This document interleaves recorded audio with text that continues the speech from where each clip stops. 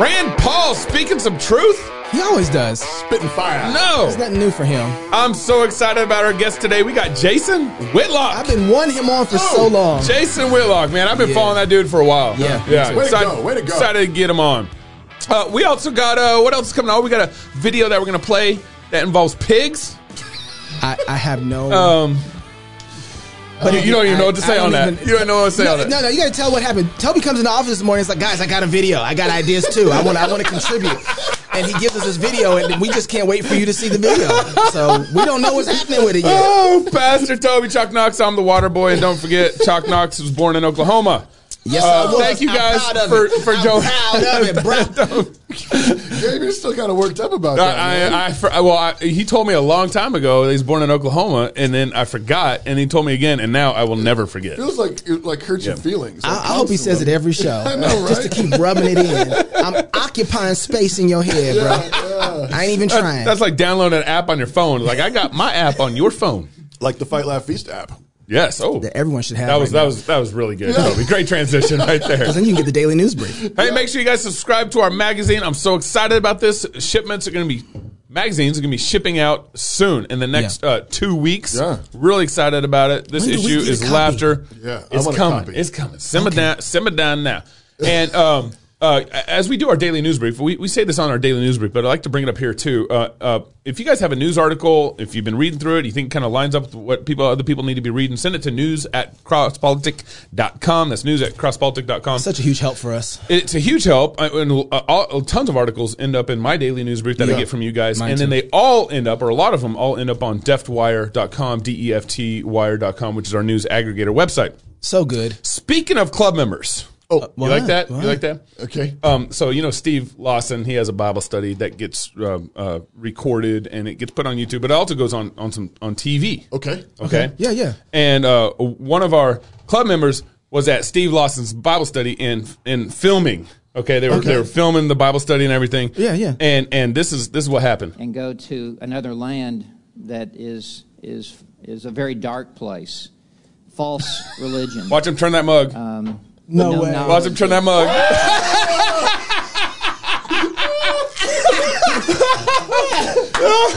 So he sent me that video. Hey, bro. He said when the he's You're the real MVP, bro. Yeah, he's doing his Fight Laugh Feast. So the video, where's my mug? the camera zooms in on him. He knows what's happening. He's like, you know what? I'm gonna represent Fight Laugh Feast right here on TV. Turn that thing. Right on television. Can we send him a shirt since he's going to be doing this? We should. I'll get you a shirt. Text me your address and I'll get you a shirt. And if you've got one of those mugs, and you want to send us a clip of you in some auspicious place repping, we will share it. So and later on, they actually zoomed in another camera shot on him again, and it was full. The whole thing was in front and everything. It was well done, club members. Yeah, well played. You guys going to come and love God, sing psalms, defy tyrants with us, and rally Rapid City, South Dakota. What did I say? I was going to say Rally City. Same thing. We're going to rally. It's going to be Rally City for us. Yeah. Yep. We're so excited about our Fight Laugh Feast rally. I've been texting with Steve Dace. We're going to actually be doing some more things with him. We got a whole experience that we're planning out for our conference. Really excited about it. We need to get some of our Canada brothers out there to this rally. Man, I know. By the way, I just want to say, free James Coates. Yeah. All right. Seriously. Free Coates. James Coates. Right. Yeah, keep praying for those brothers up in Canada. What a great show you did yesterday, Gabe. Or on Thursday. Check out the water break with Gabe. On Thursday. I had 3 pastors on from Canada yesterday, and they were just such a blessing, and they were on it. It was really good. We're praying for them. Hey, you all know we opened up, we unraveled, I don't know, we unveiled, that's the word. Yeah. We also unraveled. We rallied. We unrallied the FLF Fight Laugh Feast scholarship for new St. Andrews freshman gents. And we had a number of applications. We had a number of applicants, and we have whittled it down to 3 finalists. Yep, that's right. Which we're going to do interviews with in the next few weeks. Yep. And then we will announce the winner around April 1st, as promised, for the first annual Fight Laugh Feast scholarship to New St. Andrews College. And even if you missed the scholarship bit, you might think about applying before, still should, totally filled up. If you get out here. Come out to the one college in the nation that's not woke and knows the difference between boys and girls. So I can't believe we are literally having that Rand Paul is having this conversation in Congress right now. Genital mutilation has been nearly universally condemned. Genital mutilation has been condemned by the WHO, the United Nations Children's Fund, the United Nations Population Fund. According to the WHO, genital mutilation is recognized internationally as a violation of human rights. Genital mutilation is considered particularly egregious because as the Move your mouse. Oh, move my mouse. Oh, okay. You can keep talking. Okay, I'll let him keep going. Make sure. WHO notes it is nearly always carried out on minors and is a violation of the rights of children. Most genital mutilation is not typically performed by force, but as WHO notes that by social convention, social norm, the social pressure to conform, to do what others do and have been doing, as well as the need to be accepted socially and the fear of being rejected by the community. American culture is now normalizing the idea that minors can be given hormones to prevent their biological development of their secondary sexual characteristics. Dr. Levine, you have supported both allowing minors to be given hormone blockers to prevent them from going through puberty, taking the mask as well off, as surgical destruction of a minor's genitalia. Like surgical mutilation, hormonal interruption of puberty can permanently alter and prevent secondary sexual characteristics. The American College of Pediatricians reports that 80 to 95% of prepubertal children with gender dysphoria will experience resolution by late adolescence if not exposed to medical intervention and social affirmation. Dr. Levine, do you believe that minors are capable of making such a life-changing decision as changing one's sex? Well, Senator, thank you for your interest in this question. Transgender medicine is a very complex and nuanced field with robust research and standards of care that have been developed. And if I am fortunate enough to be confirmed as the Assistant Secretary of Health, I would look forward to working with you and your office and coming to your office and discussing the particulars of the standards of care for transgender medicine. The specific question was about minors. Let's be a little more specific since you evaded the question.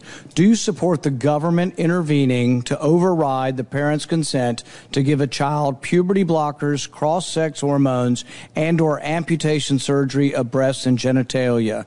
You have said that you're willing to accelerate the protocols for street kids. I'm alarmed that poor kids with no parents who are homeless and distraught, you would just go through this and allow that to happen to a minor. I would hope that you would have compassion for Kira Bell, who's a 23-year-old girl who was confused with her identity. At 14, she read on the internet about something about transsexual. She thought, well, maybe that's what I am. She ended up getting these puberty blockers, cross-sex hormones. She had her breasts amputated. But here's what ultimately she says now. And this is a very insightful decision from someone who made a mistake but was led to believe this was a good thing by the medical community. I made a brash decision as a teenager, as a lot of teenagers do, trying to find confidence and happiness, except now the rest of my life will be negatively affected, she said, adding that the medicalized gender transitioning was a very temporary, superficial fix for a very complex identity issue. What I'm alarmed at is that you're not willing to say absolutely minors shouldn't be making decisions to amputate their breast or to amputate their genitalia. For most of our history, we believe that minors don't have full rights and that parents need to be involved. So I'm alarmed that you won't say with certainty that minors should not have the ability to make the decision to take hormones that will affect them for the rest of their life. Will you make a more firm decision on whether or not minors should be involved in these decisions?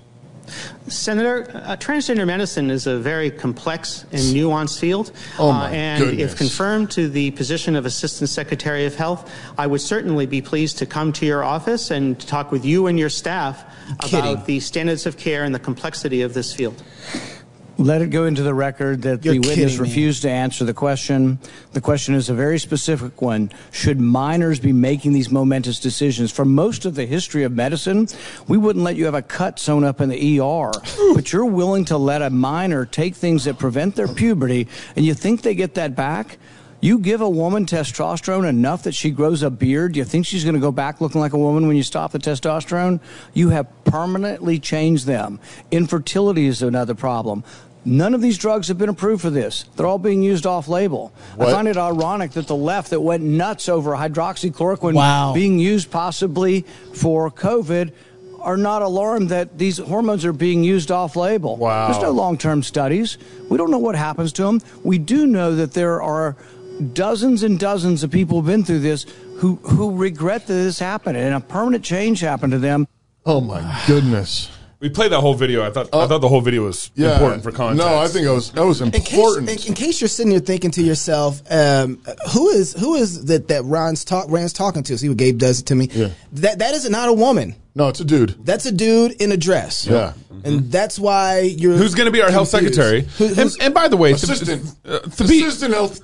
Tabiti tweeted out regarding this man. I hold a traditional understanding of biblical sexual ethics, so I do not support transgender lifestyles as God-pleasing lifestyle. But that doesn't mean this person isn't qualified to be a doctor or one of the nation's chief doctors. It means they just need the gospel. Tabiti? What is wrong with him? What? Has he not read his Bible? He would, brother. He would, you know. When did he tweet this? I need to find the date on that. This is old. I think this is when the idea was floated around a while ago. A couple months ago or something? I think so. Something like that. Tabiti. He would never. Where's your mom? Brother. You know what? Don't you do this. You know, I mean, think about this for a second. Yeah. Think about this for a second. This doesn't mean this person isn't qualified to be a doctor or one of the nation's chief. I mean, so he's saying basically, the president of the KKK. Yep. Could be just because he's racist. Right. And he doesn't support racism. He completely opposes it. Racism is not a God-pleasing lifestyle. Yeah. But that doesn't mean that this person isn't qualified to be involved in biblical reconciliation. So would Tabiti trust any sort of medicine presented to him by the KKK? Or just bring it down. Yeah, what if a white supremacist wants to be the president? Yeah. Oh wait, how Tabiti said that Trump was not qualified to be the president because he hangs out with racists, which I'm not even sure is true. But even if it was, how come you can't just do the same thing there? The Bible that he says he trusted, I wonder at what point that he starts to suppress, just like everyone else, especially the dude in the dress, Romans 1, where this person has completely gone insane. But this is and given over.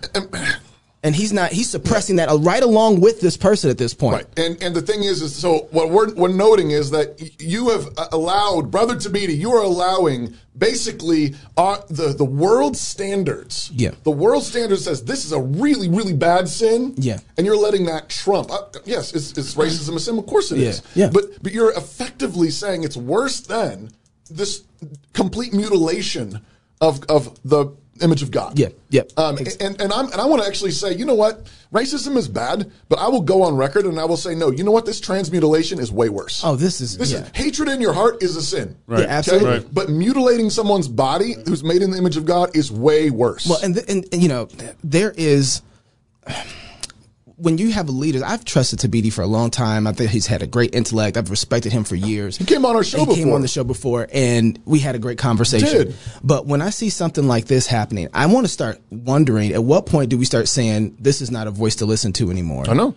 When there's something like this is a serious issue. Right. Yeah. This person is sitting there and gone insane. They've absolutely gone to the complete end of this. They're insane. Right. A person who believes in mutilating bodies, you're saying that does not disqualify them from being one of the nation's chief doctors? Yeah. The person doesn't know what health care is. Right. Well, we can't forget how we kind of got here.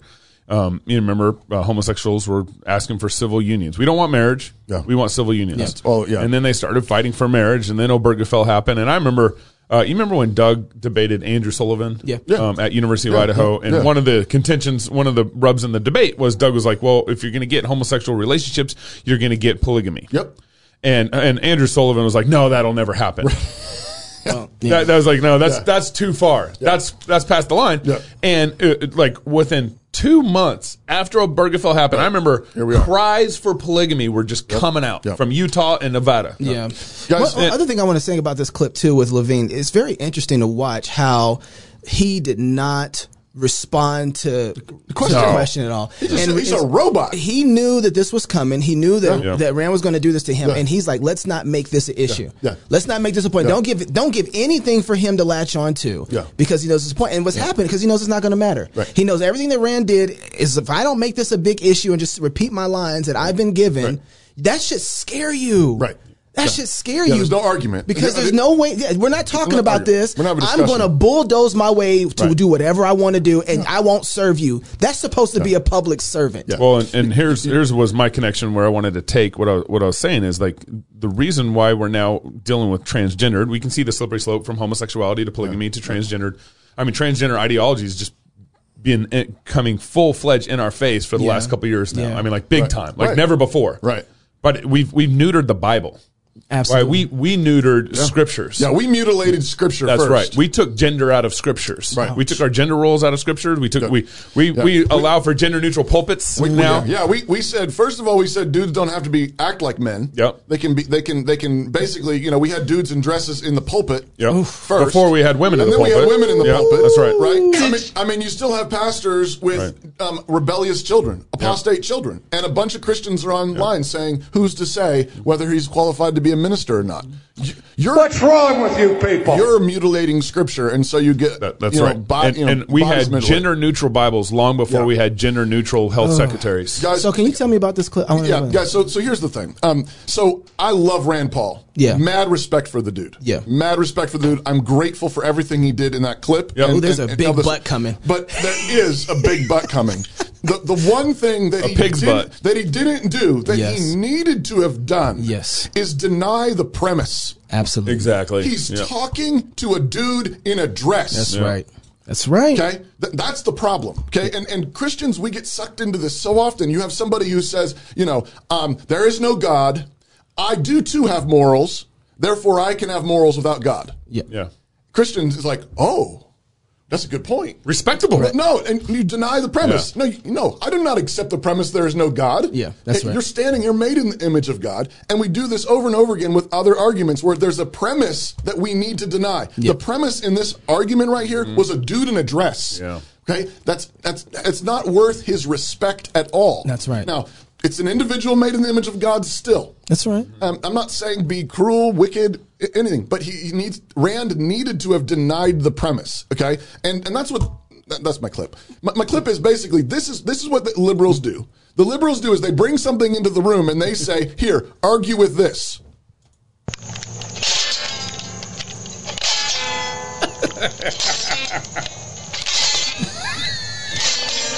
Okay, that's basically it. And here's the argument. That's Jimi Hendrix.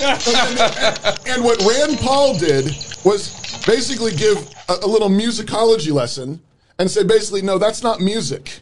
Yeah. It's not very musical. Yeah. And you're distorting music. You're mutilating music, which is true. Yeah. But what he needs to do is deny the premise and say that's not a musician. Yeah. That's right. That's a pig. That's a pig in a dress. Yeah. Right? That's you're completely you are attacking the image of God by saying this is okay. And what we need. You know who did that though? Who? Levine did that.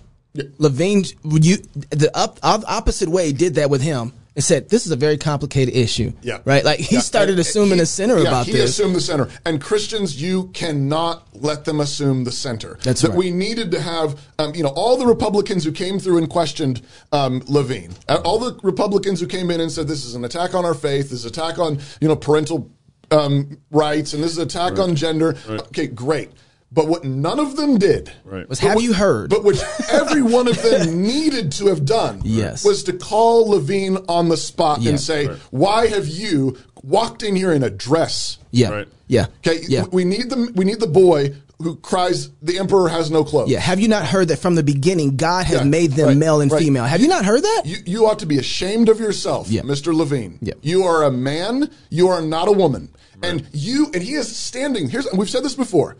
Every time a dude in a dress is honored as if that's a woman. Right. Ooh, what an insult. That is an attack and an insult on every woman made in the image of God. That's right. You do not get to become a woman. You do not get the dignity and honor of a woman made in the image of God because you put a dress on or because you put implants in your chest or because you put lipstick on this morning. Right. We have women.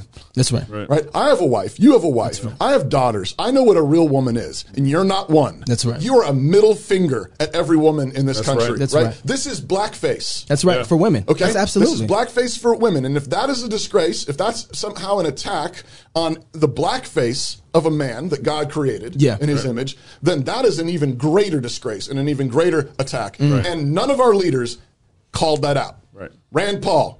Next time, come on, brother. If you're a Christian, if you're a Christian in the House and the Senate, you're involved in this. Call it out. Amen. That's how we win. Coming up next on Cross Politic, I've been waiting for this. For the next 2 segments, we're going to have Jason Whitlock with us. You don't want to miss this. This is going to be great. 20-ish questions with Jason Whitlock coming up next. Hi, I'm Robert Borton, CEO of Classical Conversations. Our most precious commodity is time. No one has ever lied on their deathbed wishing they had spent more time making money. They all wish they had spent more time creating a legacy. Our modern education system steals that legacy, steals that time from our children. That's why I'm passionate about homeschooling. That's why at Classical Conversations we want to give you more time to create that legacy, follow your passions, and glorify God. Visit classicalconversations.com for more information. I just did it. I joined Toby. That's my Texan. That's my Texan. All right, I gotta do it. Come on, don't do that. We got Jason on the line. Don't embarrass you guys in front of Jason. No, Jason act right, boy. Come on now. Right. Hey, welcome back to Cross Politic on the one and only Fight Laugh Feast Network. Thank you for joining us. Yes. Boom. With us now on the line, we got Mr. Jason Whitlock, longtime sports writer, TV personality, radio host, podcaster, graduate of football letterman of Ball State University. Whitlock established himself as one of the country's best and most fearless sports journalists while working at the Kansas City Star. His columns dissected the intersection of sports and race, won him prestigious Scripps Howard National Journalism Award for commentary in 2007.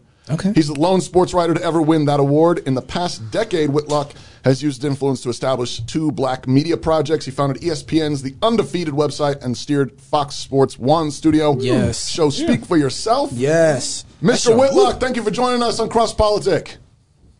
Thanks for having me, guys. Appreciate it. So we're going to play a little 20 questions. We haven't done this in a while. This is my favorite game. It's my favorite little 20 questions here. You ready?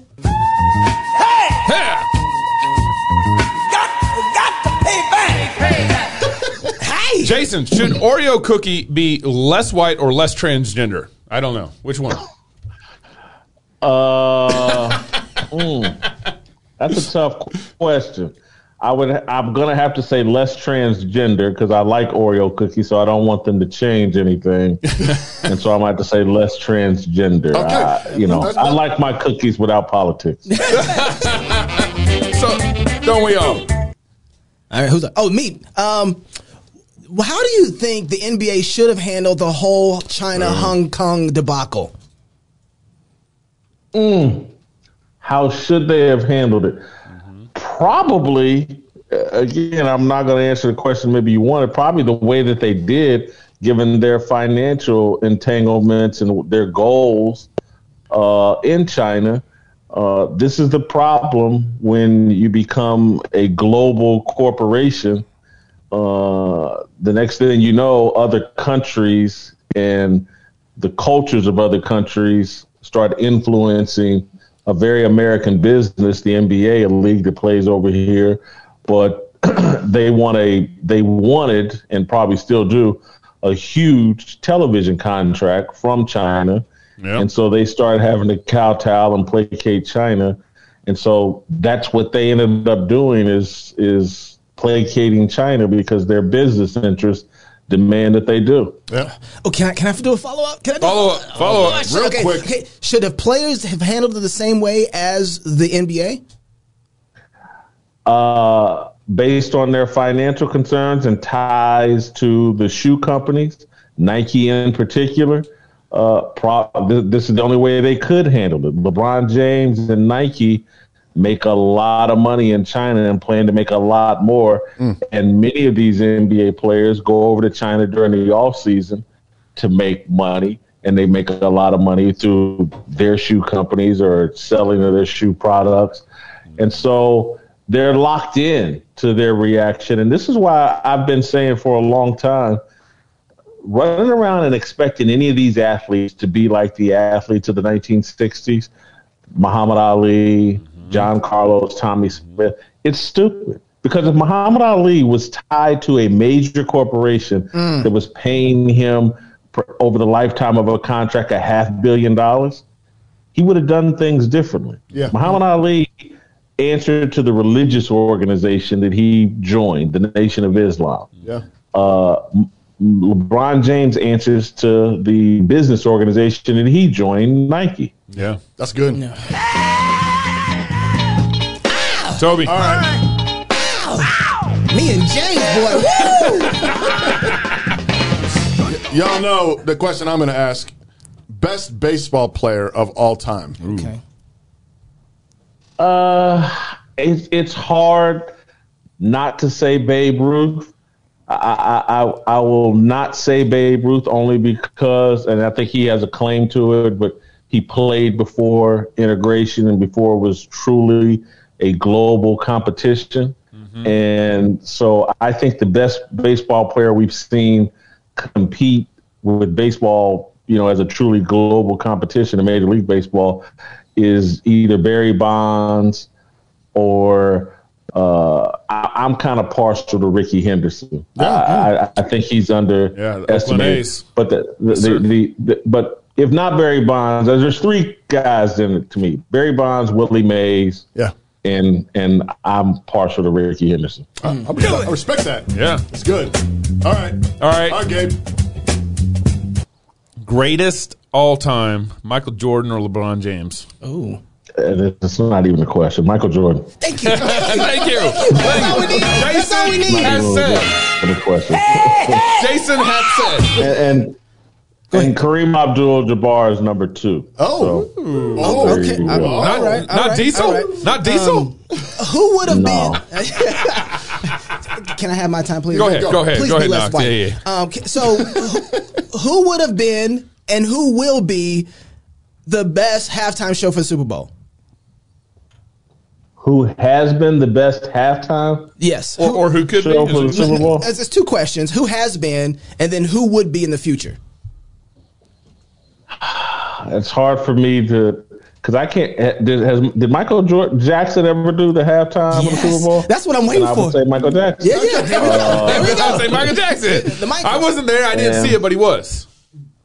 And I did see it. I just don't remember it because I don't remember things that well. Yeah. And then who would be the best halftime would be Adele. Adele. Adele. All right. Adele. I didn't see that coming. Okay, Jason. Adele's the greatest thing going right now. Okay, I see you. All right. Will we ever get sports back from BLM and social justice? Ooh. Unlikely, because corporate America is all in on this, and the players, social media, big tech is all in on this, and the players are addicted to building social media brands, and so pretending that they are experts on criminal justice and pretending as if America is the most racist place on the planet, that's important to social media, and so that's going to remain important to athletes. Wow.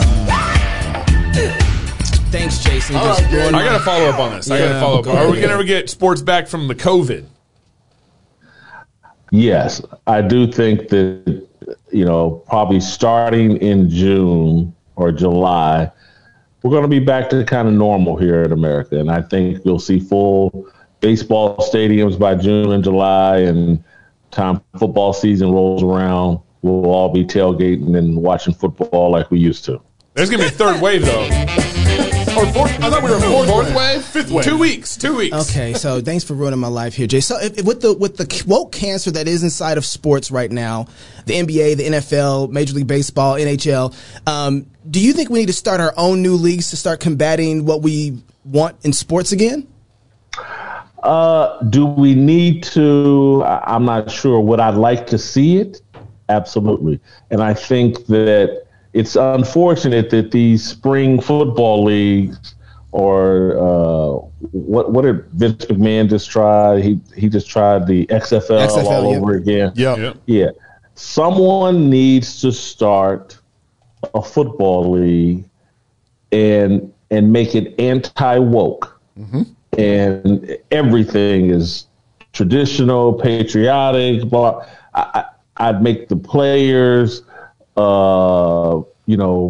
shave and de-emphasize tattoos. I'd go the total, complete opposite direction. And I don't think it would be, and I would make it a competitor, to be honest with you, for college football more than the NFL.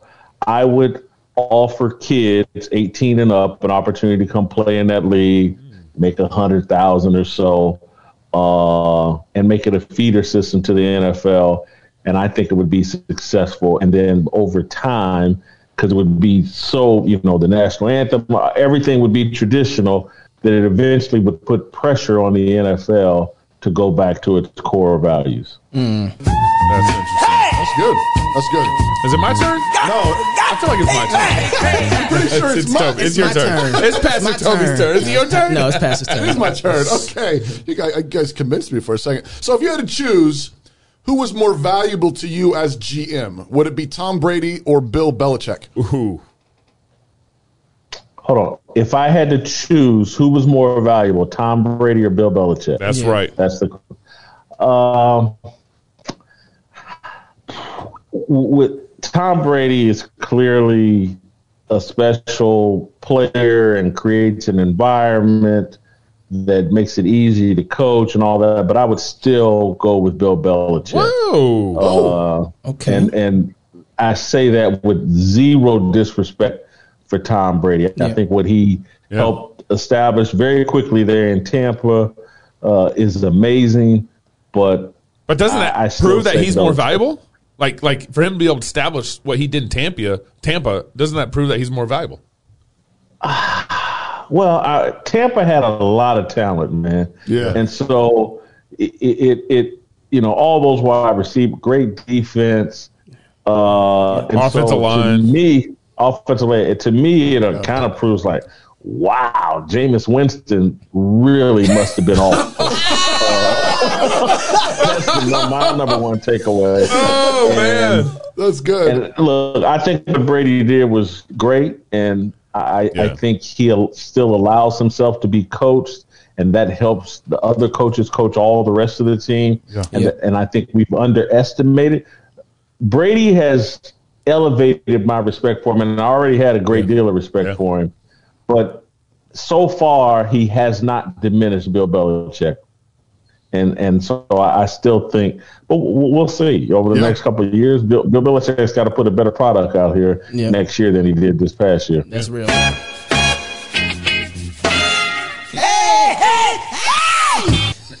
Since we're talking about football, has the Rooney Rule been good or bad for black coaches in the NFL? And if not the Rooney Rule, then what? I think the Rooney Rule has been good for black coaches, but I don't think it's the answer or the solution for a problem that's probably a bit exaggerated. Again, the mainstream media. I just said yesterday over Twitter, I'm not using that term anymore. The corporate authoritarian. The corporate authoritarian media has decided that because the NFL has 75% black players, that it must 12% NFL head coaches is a crime, and it needs to be closer to 25 or 50% and blah, blah, blah. And only racism is the only explanation. And corporate authoritarian media is dishonest. We won't tell the whole story. Look, if we're going to start applying that standard, whoever has the most employees, it must be reflected in who coaches the team or whatever. Where do we stop with that? And do we go over to baseball and say, well, hold on, what percentage of the players are Latino, Dominican, whatever? Right. And do the managers have to fit this requirement? There's a racial game being played on all of us in America. The corporate authoritarian media, CAM, as I call them, are determined to racially divide us in every way possible. And it's come into the sports world because sports had been a place where we were less divided than any place in America. Yeah. To me, it's and so I just don't understand. Look, if they want to carry that stupid argument out again, then white fans can say, well, hold on, man. We're buying the overwhelming majority of season tickets. Yeah. We're buying the overwhelming majority of jerseys, concessions, and blah, blah, this, that, another. So we want to see more white cornerbacks and running backs. And we want to see more white wide receivers. We want that to hit some statistical number. And listen, I would love to see more black coaches in the NFL. I would love to see them earn it. And I think to say that Eric Bieniemy, the offensive coordinator at the Kansas City Chiefs, or who has that title with the Kansas City Chiefs, to say he's not getting a head coaching job because of racism is total BS. It's not true. He's had like 10 interviews. At some point, you would have to ask the question, well, hold on, man, what's going on? Trust me, if I had 10 interviews when I was 19 and needed a job in the summer, and I got 10 interviews and didn't get a job, my parents would be looking at, hey, man, what you doing in that interview? Yeah. Right. Don't tell me it's racist because Junebug got a job, and your brother got a job. So cut it out. Yeah. Anyway, that's a long-winded answer. That's good. That's good. That's a good one. I'll give you one more too, Pastor. But this is one last one. But I want to ask, what happens now to women's sports that it seems like now dudes can play them? It's going to be problematic, and for those of you that are parents of daughters or just parents in general, just get prepared for a crazy world because some of this is going to come. Let's say you're a pretty good athlete who really, really wants to go to college. Yep. But as a sprinter, you're not good enough as a man. Yep. Would somebody be like, well, hold on, man, let me switch up. And I can get this college scholarship or whatever and move up in the world. And again, I don't know what the requirements are. If you have to have, I don't think you have to have the surgery in order to compete. You just got to start taking hormones or whatever. A year in advance. I can see people making that calculus and saying, I'll take these hormones and, man, I just, it's a crazy world we're constructing. I have some empathy for transgender people, but we have to, as a society, we have to acknowledge not everything is for us. And so we're in this mindset is I can have everything. I can do everything. And I say this sympathetically with empathy. I'm not trying to be mean spirited, but let's say you are transgender and don't feel blah, blah, blah. Maybe athletics, competing against other women is just not in the cards for you. And I say that as someone who feels like because of my mindset early on when I was younger, I'm 53 now, but throughout my 20s, 30s, probably 40s, I'm just being completely honest and transparent here, I didn't really believe in monogamy. And so marriage wasn't really for me. And so I never got married. Everything's not for me. I think we have this mindset in America that we can have it all. And it's an improper mindset. You need to accept that not everything is for you, and that your personalities or the way you were created. Man, I would love to have had all the dating options that Denzel Washington had. Jason, go on a diet, lose some weight, getting better. It wasn't for me to have all those opportunities. I can't have everything. I can have what is meant for me or what's appropriate for me, but I can't ask everybody to change all the rules just so that it works for me, and so that's another long-winded answer. That's right. Speak for yourself, Jason. You got one more? Or are we going? Pretty amazing. I get one more. You got it? Last one before we go next segment. Yeah, I mean, so I'm the pastor, so I'm going to ask the pastor question. Since you brought up monogamy and all, who is Jesus Christ to you? They come to get you, Jason? That's something you want Who to tell is us? Jesus Christ to me? My Lord and personal Savior. He is God in a human form who came and sacrificed his life for my sins. Sounds like a creed. I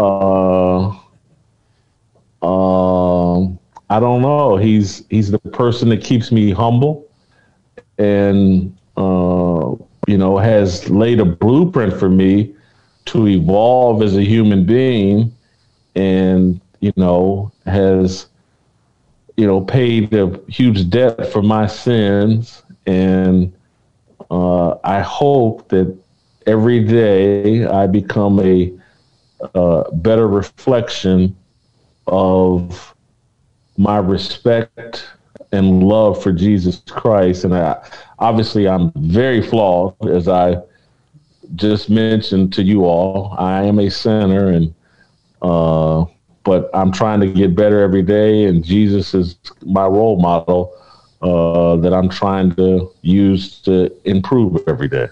Man, as a pastor, was my answer any good? Man, I was trying to hold back, but amen, brother. Yeah, we're going to follow up on some of those other flaws, though. No, that was a great answer. Praise God. All right, so, man, I'm glad. Jason, for one more segment. Quick break. We'll be right back. There's a bunch of questions I want to ask Jason, like, what made him come out and start swinging like so crazy? It's not too long ago. More Cross Politic coming up next. My name is Jamie Piles. I joined Samaritan in December of 1996, so I'm coming up on 24 years. When people ask me, does it really work? I say, oh, it works fantastic. I send my money to somebody every month.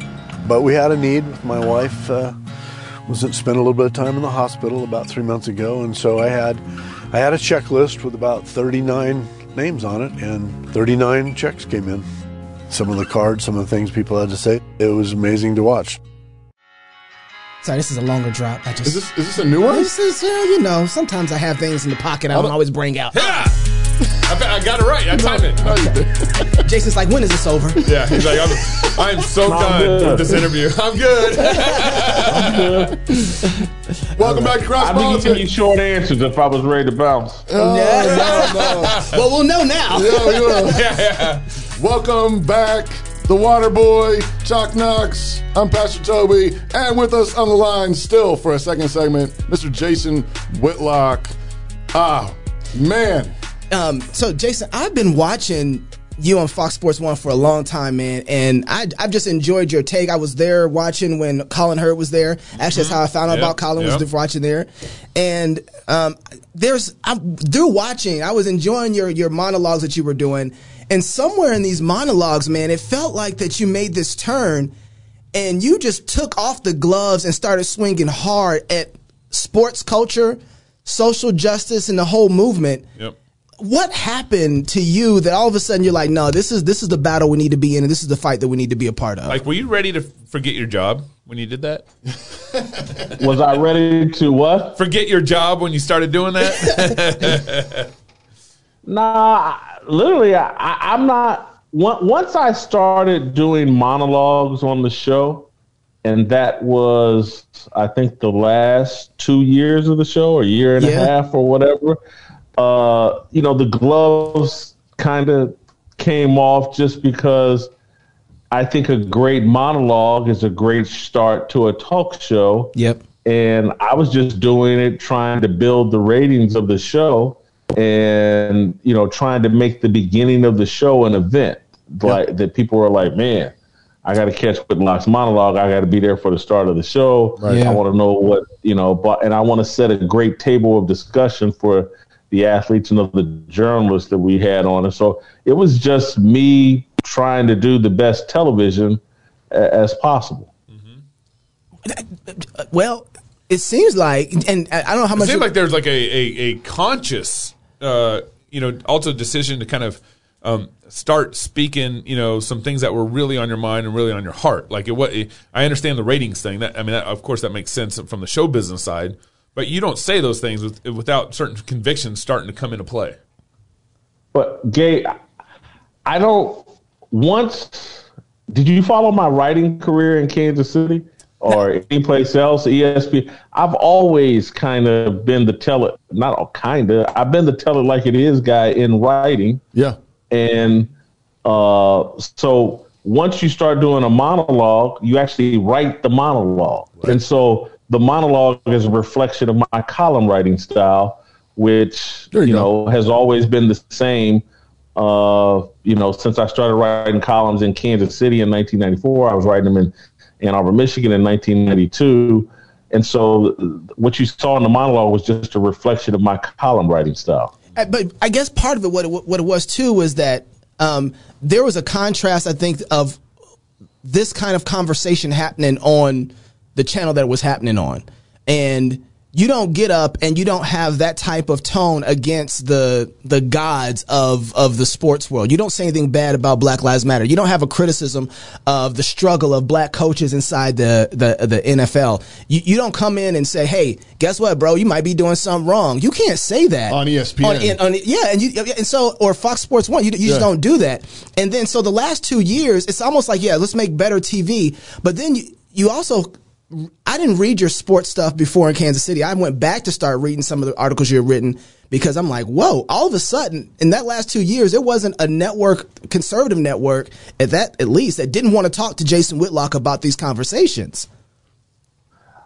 So, and don't hear this as criticism. It's just facts. Yeah. When I did the show with Cowherd, Cowherd has a big brand all of his own. Yeah. And so I had to do a show that was respectful of Cowherd's brand. And we had to have conversations that Cowherd felt comfortable participating in and being a part of. And so once Cowherd has left, and now I can start having these conversations with people that are more comfortable and it fits their brand and they have plenty to say on those topics. That's what liberated and freed me to start being like, well, okay, let me do what I did in my columns. Okay. That's always attracted attention and it's reflective of me. And so what you saw with Speak for Yourself in those last 2 years was a show that was more reflective of me and my point of view than reflective of me and Colin Cowherd's point of view. Okay, that's really helpful. Now, why did you end up leaving Fox then? Was that because you're starting to get pressure to leave because of some of the truth you were speaking? No, not at all. It literally, you got it. I'm honest to a fault, and so I'm about to be honest to a fault here again. So are we. It was solely about the ratings growth that the show had because of the execution of my vision. And we had a disagreement of what my value was moving forward, having proven that point. And they, using COVID as an excuse, were like, we want to keep your salary status quo for the next 2 years. Yeah.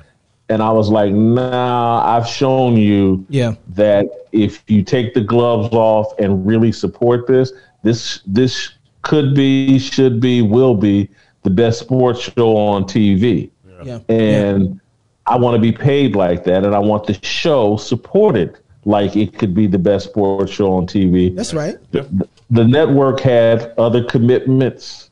And, so I just said, if I'm not going to be given the full opportunity to do this thing at the highest level and be the best, I need to go someplace where I can just do more of me and be paid. I want to eat what I kill. Amen. So if I'm killing a lot, I want to eat a lot. Yeah. See, that's really interesting because now I think that through that, do you think that you've proven, especially knowing now with the, kind of a little bit of the back history of what just happened, have you proven that you can do what you want to do and be cancel proof?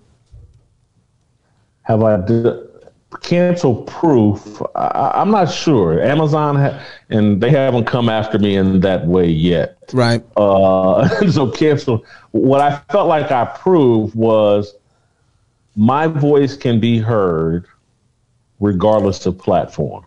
It doesn't matter if I'm on ESPN, if I'm on Fox Sports, if I'm on Outkick.com. Or Cross My Politics. voice can be heard.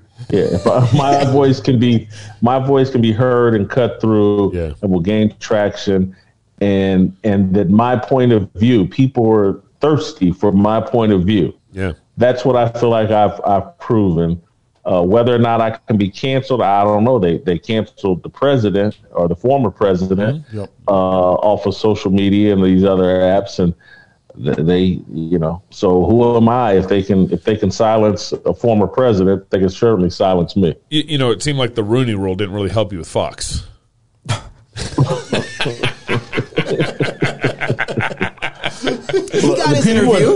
I want to be crystal clear. The people at Fox treated me very well. We just had a disagreement about what my future compensation would be. So now that you already mentioned this, you've separated from Outkick. Kind of what's your next next steps? What's next for Jason Whitlock? I mean, our network that we're building here, or what? I think you're going to be seeing me do more of what I was doing at Outkick, but with me having a bit more control, working with people that I trust.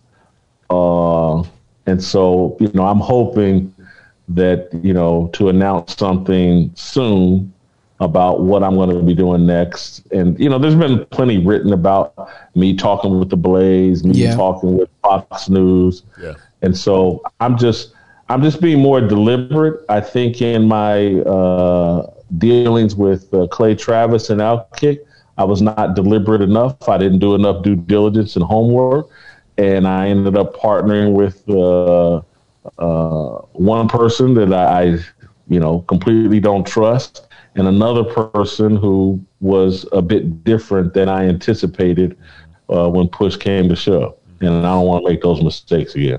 So, Jason, back to some of what we were talking about at the end of the last segment. How does your Christian faith influence your work in the public sphere? Talking about politics, social justice, and so on. How does your faith in Jesus influence what you say and what you believe? For me, it makes me fearless, and that's what faith is really about. And I think that what we're seeing in America is a society and a culture controlled by fear, and fear of any and everything. The media, the corporate authoritarian media, stirs fear and promotes fear every day. They literally have been for 5, 6, 7 years now. The corporate authoritarian media has been trying to convince black people that if you see a cop, your life is in danger. And so if we have this thing, COVID, and I respect COVID, I get it, but America and humanity has lived through health pandemics without retiring to their homes and living as shut-ins for the rest of their lives. But because the society has become so secular, because we've removed God as a culture and as a society, fear is in control. And so we've all locked ourselves up and we're double and triple masking.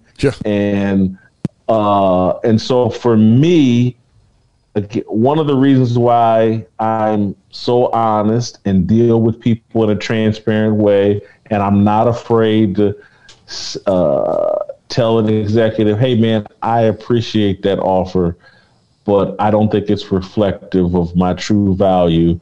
And so I'm going to do something else. It's because I try to move without fear because of my faith. It's easier for me than others because I don't want to say that other people are just controlled by fear. I have less responsibility than most. Guys my age who are heterosexual Christians or whatever, generally speaking, have a wife and kids at this point. And my decision making would likely be different to some degree if I had a wife and kids to answer to. And so you combine my faith with my lack of responsibilities, and it really makes me fearless. And then the other thing in terms where faith plays a role is people, man, why are you so honest? And it's because I believe I would be dishonoring God if I wasn't honest. And so I can't go on TV and say things to athletes or about athletes that I think like bad advice, like Colin Kaepernick. Everybody, Colin Kaepernick, he's the greatest thing in the world.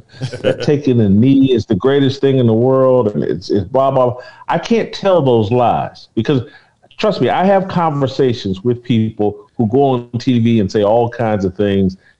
And then you talk to them off TV and they're saying something completely different. Yep. I can't do that. Yep. And that is my faith. It's really not me. It's my faith that compels me that I just can't tell those lies.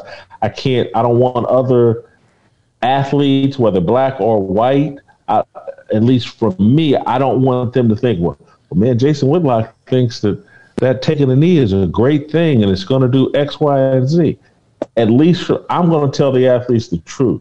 Hey, man, you're damaging your business, potentially going to hurt your income overall and or career, and you're accomplishing nothing of value. Yeah. You've made some gesture that may get you a few extra tweets and likes and followers, but in turn, because Colin Kaepernick, I don't think at any point in his life ever lived in the black community.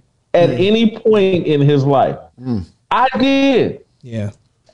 And people in the hood aren't sitting around, man, I better get this ADT and I better be packing this gun because the police may come and kill me. That's not what's going on in the hood. That's right. And I'm tired of people getting on TV. Oh, I got to have the talk with my kid. You got to put your hands at a 10-2 and you got to do this and do that because the police may kill. That's not the conversation going on in the hood. Stop it. Cut it out. And name me a parent who wouldn't tell their kids, hey, man, when the police pull you over, just comply, obey with whatever they say. Don't do nothing. Don't do nothing that scares these people. Every parent, you would be irresponsible as a parent, black, white, green, whatever, if you didn't tell your kids that. But we continue to watch people go on TV. Oh, black parents, they have to tell their kids to respect the police. And white parents, they tell their kids, just talk crazy to the police. Do whatever you want to the police. Because the police, you're white, and the police won't do a damn thing to you because they're scared of you because you got white privilege. It's all BS. I can't do it. I can mock it, but I can't do it. Yeah. Jason, I got to ask. So then, we were talking about the Rooney Rule earlier, and just in context of what you're saying now, the Rooney Rule happened because was it Dan Rooney, the owner of the Pittsburgh Steelers? He was aware of the things that were happening to black coaches getting overlooked because of being an owner, right? And so he knew that something needed to be done because he saw good guys miss out on great opportunities. So there was a real struggle for black coaches.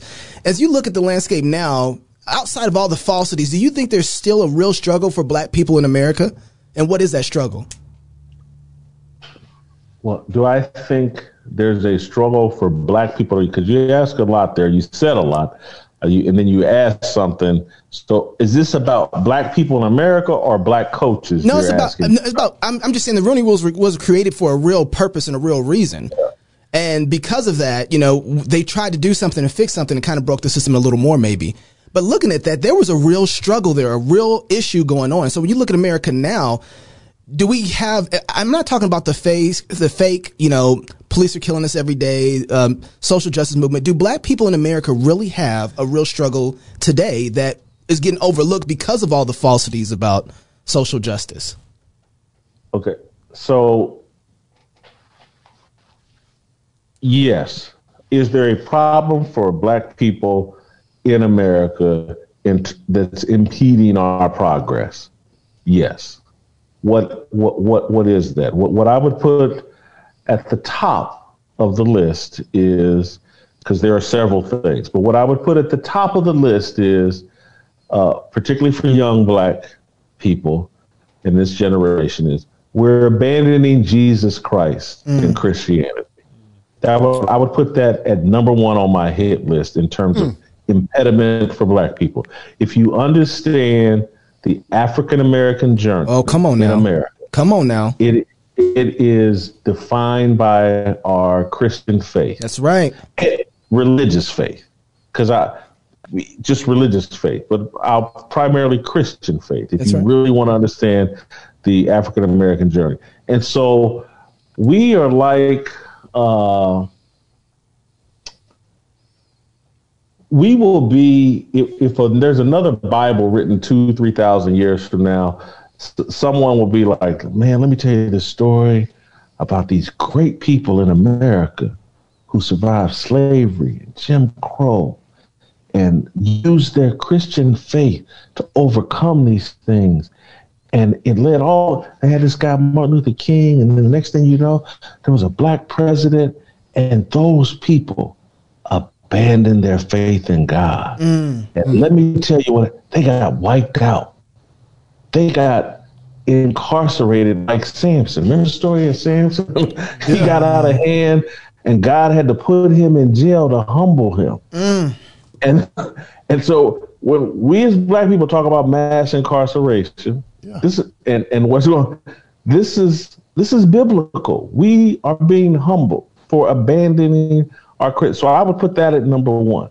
Then I would put number two, which is connected, because once you abandon your faith in God, you become susceptible to satanic messaging and life philosophies and Marxism and communism and social things that are hostile to God. And then you start believing that you can't accomplish great things. Well, this thing's so rigged against us. No wonder we can't do anything. And so there's a atheist group. I'll call them atheists. Some people call them progressives or liberals. You choose the label that is constantly trying to convince black people you can't make it here. White people have to do everything for you, and until you fix all of white America, you can't accomplish a damn thing here in America. And so they've inflicted us with a mental disease of inferiority that unless some white liberal Jesus comes and saves us, we can't accomplish anything. I would put that as number two on the list of impediments. It all starts between the ears, and if you can convince these young people that they can't make it on their own, because, and again, if it's all connected to religious faith, because I was brought up in a church where they taught me that as long as God was on my side and as long as I was right with God, how could I fail? And so we've abandoned God. We don't want him on our side anymore. We become very secular. And we've bought into this myth that socialism, communism, Marxism, free stuff is going, and the government is now our God and our best friend. As long as those two things, as long as we abandon God and as long as we believe we can't make it without the help, support of all of white America, as long as we have this fundamental misunderstanding of what America provides freedom. We are putting out commercials asking for America to love us. God provides love. America provides freedom. And so again, when you start looking for love in the wrong place, paternal attitude. And trust, and again, I'm a sinner, so I have looked for love in the wrong place. I've been in a strip club looking for love, and it's not the place to find it. It will lead you to doom and despair. It won't lead you to something better. And so I just think those two things, and then is there racism? Of course there is. Racism is just a form of unfairness. And unfairness, according to the Bible and those of us believe, that entered into the world in the Garden of Eden when we ate the forbidden fruit. Right. And so it's been here for a long time, and it's not going anywhere. We're never going to eliminate until he comes back. Yeah. Unfairness is going to be here. And people aren't going to, and we all know that racism flows all kinds of different directions. That's right. Black people can be racist. White people, Asians, Latino, it flows all and this whole thing, black people can't be racist. We have no power. Stop it. Stop. You don't even understand power and how it's acquired here in America. I'll give you an example. In North Carolina, I don't know, you guys are kind of young, but remember the Duke lacrosse deal? Oh, yeah. Yes. Oh, yeah. That was all about the power black voters had and the pressure they put on that district attorney in North Carolina. Yep. You're in a district dominated by black voters. The district attorney has to cater to the black voters in his district. And so they tried to string up or railroad the white Duke lacrosse players on the allegations of a black stripper or escort. That was black political power being hung over the head of a white district attorney that nearly ruined the lives of some young white Duke lacrosse players based off the word of a black escort. So this whole thing, we do have power. And we just saw it in the past election. That's why they're celebrating Stacey Abrams and her ability to get everybody in Georgia some good stuff in Detroit. Blah, blah. So those are the two primary, and there's others I could point to, but again, you walk away from God, there's some strict penalties. You didn't give him an organ. Where's the organ? You didn't give him an organ. So, Jason, our logo, I don't know if you can see the shirt here. Our logo is the flag bound down, or the flag bowed down to the cross of Christ. We started our show in 2016 because we believed the church wasn't teaching and discipling people on how to apply the Bible to every area of our lives. We've kind of been a fragmented group of Christians. We have we get our gospel sermon in the four walls of the church, and then we go out and don't really bring the scriptures out on Monday, Tuesday, Wednesday. We look to Rush Limbaugh, who I like, but he kind of becomes our political pastor during the week. We detach our Bible from our politics. We detach our Bible from our sports. We detach our Bible from our family.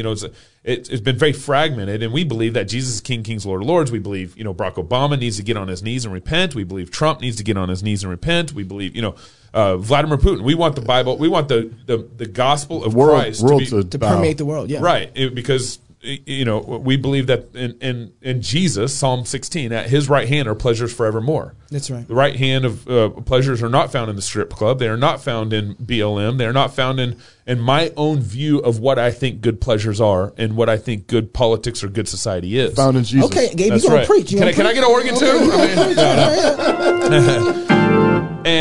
And so it seems like, to me, you're dead on when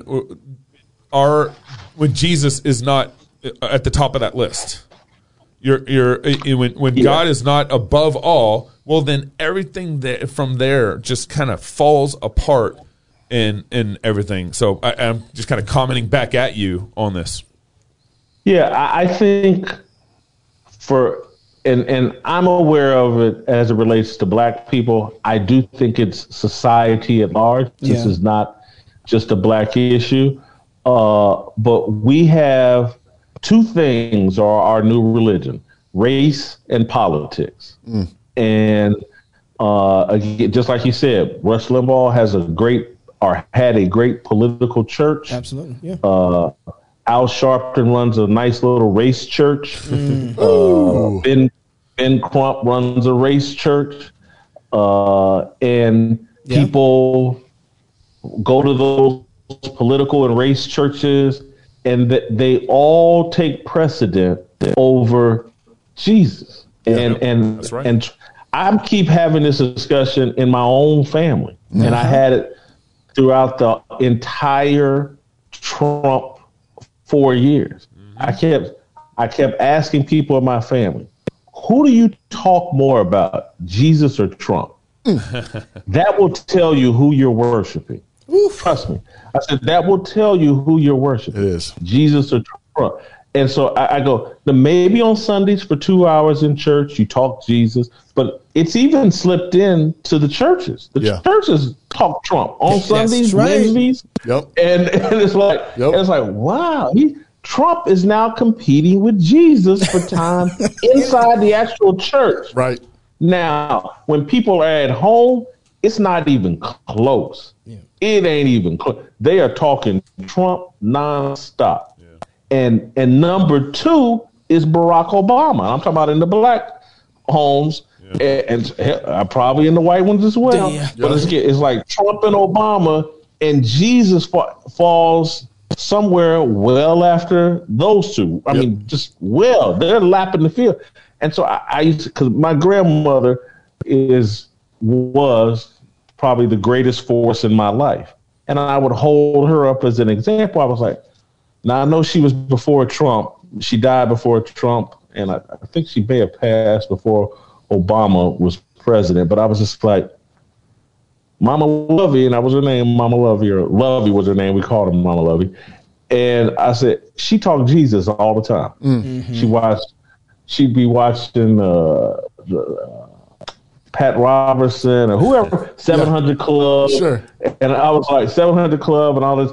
And so she monitored Jesus all day, the way that we monitor Trump. Yeah. She had her TV set up to monitor Jesus's activity all day, and she would be talking about it. You get in a conversation.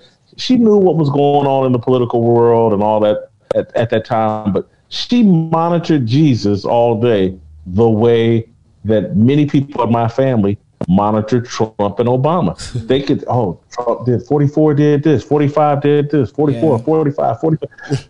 And we're sick with our race and political religion, and it's taken, again, we throw out, and I'm a non-voter. I've never voted.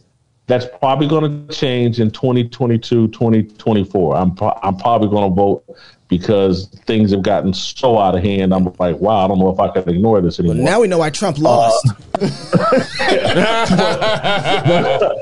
But I'm probably going to vote. But I ask all the time, I was like, are y'all looking at this satanic stuff that we're moving into law? Yep. And how does this jive with what we say we believe along religious lines? Yeah. How can you, when it comes to politics, it's just like, well, I'm going to remove Jesus from this. Yeah. And he has nothing to do with politics. Who thinks it's a good idea to remove Jesus from any part of your worldview? Come on now. Yeah. I don't get it. Yeah. Hey, that's good. Jason, man, brother. We got to have you come back on the show. That was like 3 segments. That was, I know. I think he likes us. He hung around a little longer. So his answers got longer, too. That's on my favorite topic. Y'all done moved me to my sweet spot. Jason, thank you for joining us, brother. I appreciate you, man. If you're single, get married. If you're married, have kids. If you have kids, go baptize them. Until next week, love God with all your heart, soul, mind, and strength. Love your neighbor as yourself. Go fight, laugh, and feast. This is Cross Politics. That's right. 2020, God exposed America with a bunch of viral particles, a plague. God flicked and we buckled. Our political leaders shut down their states in fear. Our pastors abdicated the church as non-essential, and we have been scattered by petty, tyrannical resolutions and edicts into our homes or hiding our shame with masks. Businesses have been shut down by arbitrary non-essential labels. Strip clubs, pot shops, and abortion facilities remained open, while churches were threatened, regulated, and fined. First Amendment rights were trampled on as we Christians were arrested by despotic, unprincipled local governments. Citizens were harassed by unelected health districts, and communities were threatened in their houses by cops. This sounds like a third world country, a bad dream, but it is not. It is the new America. This America is ruled by fear. This America is ruled by opportunistic politicians who don't give a damn about you. This America breeds a compliant citizenry that cares more about their strip clubs and DoorDash deliveries, that cares more about their safety and their comforts than the truth that Jesus is King of Kings and that our freedoms are protected by the Constitution. This America is worse than King George III's America. It's time to take a stand, but to stand requires courage, and courage requires repentance. What we need is reformation and revival in our churches, in our families, in our communities, in our businesses, and in our government. Every square inch needs the blood of Jesus. We need to seize this moment where all our sins, fears, and failures have been exposed by God through this plague, and gather to sing psalms, to feast, and to get strengthened, to be encouraged, and equipped to lead America back to Jesus, who is King of Kings and Lord of Lords. Governor after governor instituted some sort of shutdown, ignoring your constitutional rights. There was one governor, one state, that did not buckle and join the crowd of governors driven by fear. Governor Christine Noem has stood strong through this pandemic. And so we are bringing our first annual Fight, Laugh, Feast rally to Rapid City, South Dakota, April 29th through May 1st. Join us in the land of the free and the home of the brave as we learn to love God, sing psalms, and defy tyrants.